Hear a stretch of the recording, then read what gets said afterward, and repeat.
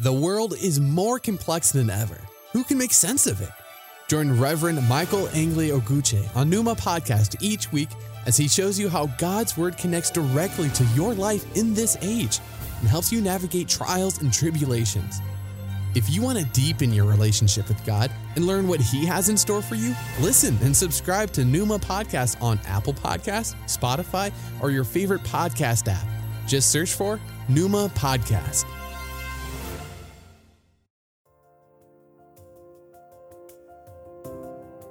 Hello and welcome to Numa Podcast with the Reverend Michael Angley Oguche, bringing your way today the inspired Word of God, and I hope you will be blessed.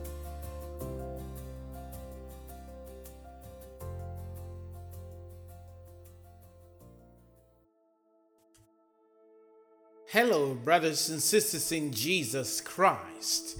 I am so glad you are able to join Numa Podcast today.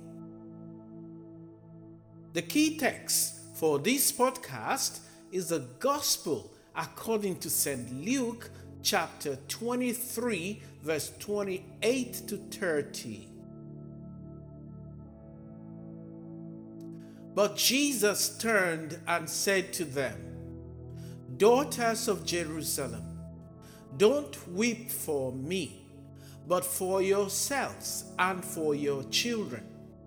For the days are coming when the women who have no children will be counted fortunate indeed. Mankind will beg the mountains to fall on them and crush them, and the hills to bury them." Please join me as I bring this podcast before the Lord today in prayers.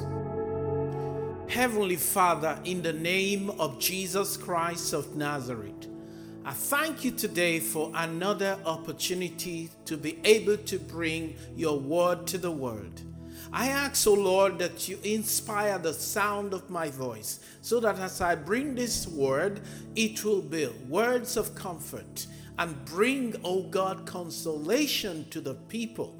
Let your people, O God, become unavailable to pity, unavailable for pity.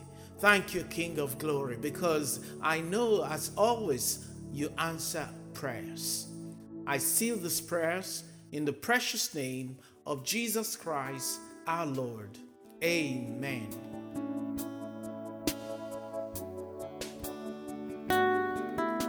The title of this podcast is Unavailable for Pity. Unavailable for pity. Let me begin today by asking a simple question. Is it right to feel pity for someone? Is it right to feel pity for yourself? If you pity someone, you feel very sorry for them. If you pity yourself, you feel very sorry for yourself. This is because pity has a disparaging connotation. It suggests feeling sorry for rather than feeling sorry with. This subtle distinction is what makes all the difference. If you have compassion for someone, you can empathize with their struggles. In our key text today, and that is the book of Luke chapter 23, verse 28 to 30. We see Jesus Christ during his time of great suffering ask those crying over his suffering to cry for their children instead. Today's message bordered around a powerful interaction between Jesus Christ and the women of Jerusalem. It's a passage that challenges our understanding of compassion and redirects our focus from pity to a deeper form of empathy. Jesus, amidst his agonizing journey to Calvary, addresses the women weeping for him. His words, though seemingly incongruous in the midst of his own suffering, offer a profound message about pity, compassion, and the true source of lament. I started by asking a rhetorical question. Is it right to feel pity for someone? Is it right to feel pity for yourself? Well, the question of whether or not it is right to feel pity for someone or for yourself is a complex one. On the one hand, pity can be seen as a sign of empathy and understanding. It can motivate us to reach out and help those who are struggling. On the other hand, pity can also be seen as patronizing and condescending. It can imply that we are superior to those we pity, or others are superior to us, and that they are somehow less worthy of our respect, or that you are somehow less worthy of living at all. The key distinction between pity and compassion lies in the attitude with which we approach the person we are feeling sorry for, or how we feel sorry for ourselves. Pity suggests a feeling of superiority, while compassion suggests a feeling of equality. When we feel pity for someone, we are essentially saying, I feel sorry for you because you are not as strong or capable as I am. The same goes for self-pity. When we feel compassion for someone, we are saying, I understand your pain and I am here for you. In our key text today, that's Luke chapter 23, verse 28 to 30, we see Jesus addressing the women weeping for him. He does not tell them to stop crying, nor does he dismiss their sorrow. Instead, he gently redirects their attention to their own children and the future that awaits them. He is essentially saying, do not waste your tears on me, for my suffering is temporal. Instead, weep for the future that lies ahead, for it is filled with uncertainty and hardship. Jesus' message is not one of indifference or apathy. It is a message of compassion and foresight. He is not asking the women to ignore his suffering.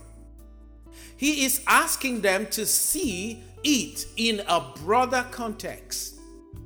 He is asking them to consider the plight of all those who will suffer in the future and to take action to prevent it.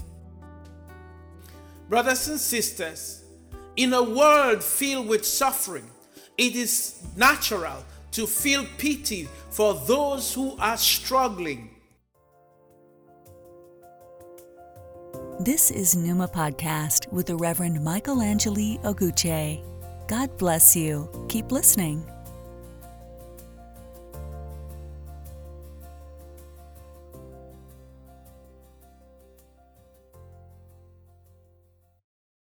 However, as followers of Jesus Christ, we must be careful to distinguish between pity and compassion. Pity is a feeling of superiority, whilst compassion is a feeling of equality. When we approach others with compassion, we open ourselves up to the possibility of understanding their pain and helping them to overcome it. Many times in our lives, we make ourselves available for pity, sometimes unknowingly. And when we do that, we lose our confidence in Jesus Christ. We are discouraged about our situation, about our condition. And once that happens, it opens the door widely for the devil to come in and take up a residency. Brothers and sisters, that is not what you want. That is not where you want to be. My dear brothers and sisters, when you find yourself in that dark alleyway of life, God's word says, and this is in Ephesians chapter 6, verse number 10. Be strong in the Lord and in his mighty power. You got to remember, brothers and sisters, always that it is only in Christ that your hope is found.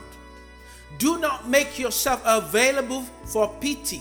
Neither should you pity someone that is going through life surgery. Instead, have compassion that can move you to be a blessing each day. Every day of my life, as I receive a new life from God in the morning, I say, thank you, Lord, for another day. I will make conscious effort and rejoice and be glad in him. For this is the day the Lord has made. And I say, make me a channel of your blessing, Lord, today. I do not give room for self-pity, neither do I pity anyone. This is because I am unavailable for pity. Dear brothers and sisters in Jesus Christ, Jesus is our perfect example. In his darkest hour, he demonstrated to us an unparalleled level of empathy. He showed us that true compassion involves standing shoulder to shoulder with those in pain, not from a place of superiority, but as equals, sharing in their sorrow. The book of Hebrews chapter 4 verse 15 puts it beautifully. For we do not have a high priest who cannot sympathize with our weaknesses, but one who was in every sense tempted like we are, yet without sin. Friends, my understanding of this passage is that Jesus Christ has the experience of whatever you might be going through right now, right here. And this is the reason that you that is listening to the sound of my voice this very hour must not be available for pity. In our world today, the call to genuine compassion echoes loudly. We are surrounded by individuals facing trials and tribulation, yearning not for pity, but for someone to walk beside them, to understand their struggles and offer support in their time of need. This is the reason I enjoy being a chaplain, whether at the prison or at the hospital setting. I know my singular duty is to offer love and not pity. Let us emulate Jesus' example. Let us strive to be vessels of genuine compassion in a world often clouded by shallow pity. Let's seek to understand rather than judge, to support rather than distance ourselves from others as they experience pain and anguish. As we navigate our lives, let's remember Jesus' poignant words prompting us to direct our empathy towards those in need, to embrace the suffering of others as our own, and to be a source of genuine comfort and support. Let me now conclude this message by saying to you, brothers and sisters, let us not be available for pity, but rather let us be available for compassion. Let us not simply feel sorry for those who are suffering, but let us also take action to alleviate their suffering. In doing so, we can make a real difference in their lives and in the world around us. May our hearts be open to sharing the burdens of others, and may our actions reflect the compassionate love that Jesus Christ exemplified in his lifetime when he walked on this side of eternity. With this, I will say, may the Lord bless you and keep you. Join me again as I close in prayer. Divine Father, I thank you once more for this privilege to be able to share with your people, my brothers and my sisters around the world. And I say, oh God, that the Holy Spirit will expatiate on these words that have come to them and to me as well. With this, Lord, I seal this prayer in the precious name of Jesus Christ our Lord, the one who is coming back again. Amen. I've had many tears and sorrows. I've had questions for tomorrow. There've been times I didn't know right from wrong. But in every situation, God gave me blessed consolation. He only gave me trials to make me strong.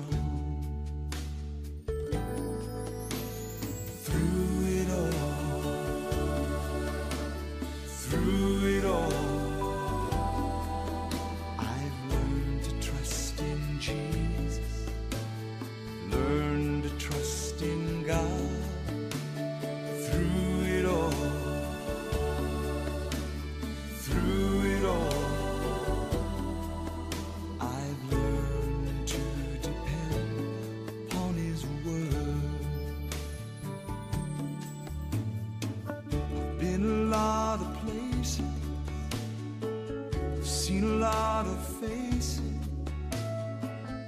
There've been times I felt so all alone. In my lonely hours, those precious lonely hours, Jesus let me know I was his own.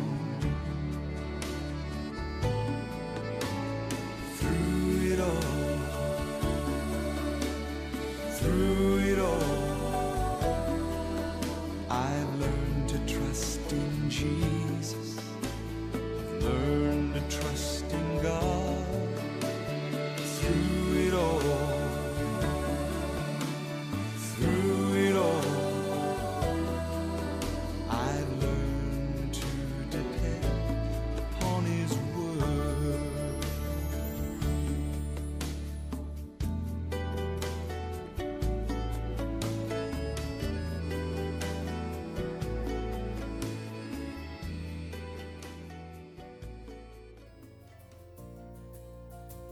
Thank you for listening to the Pneuma Podcast. This has been the Reverend Michael Angeli Oguche. I pray that God will richly bless you until I come your way again.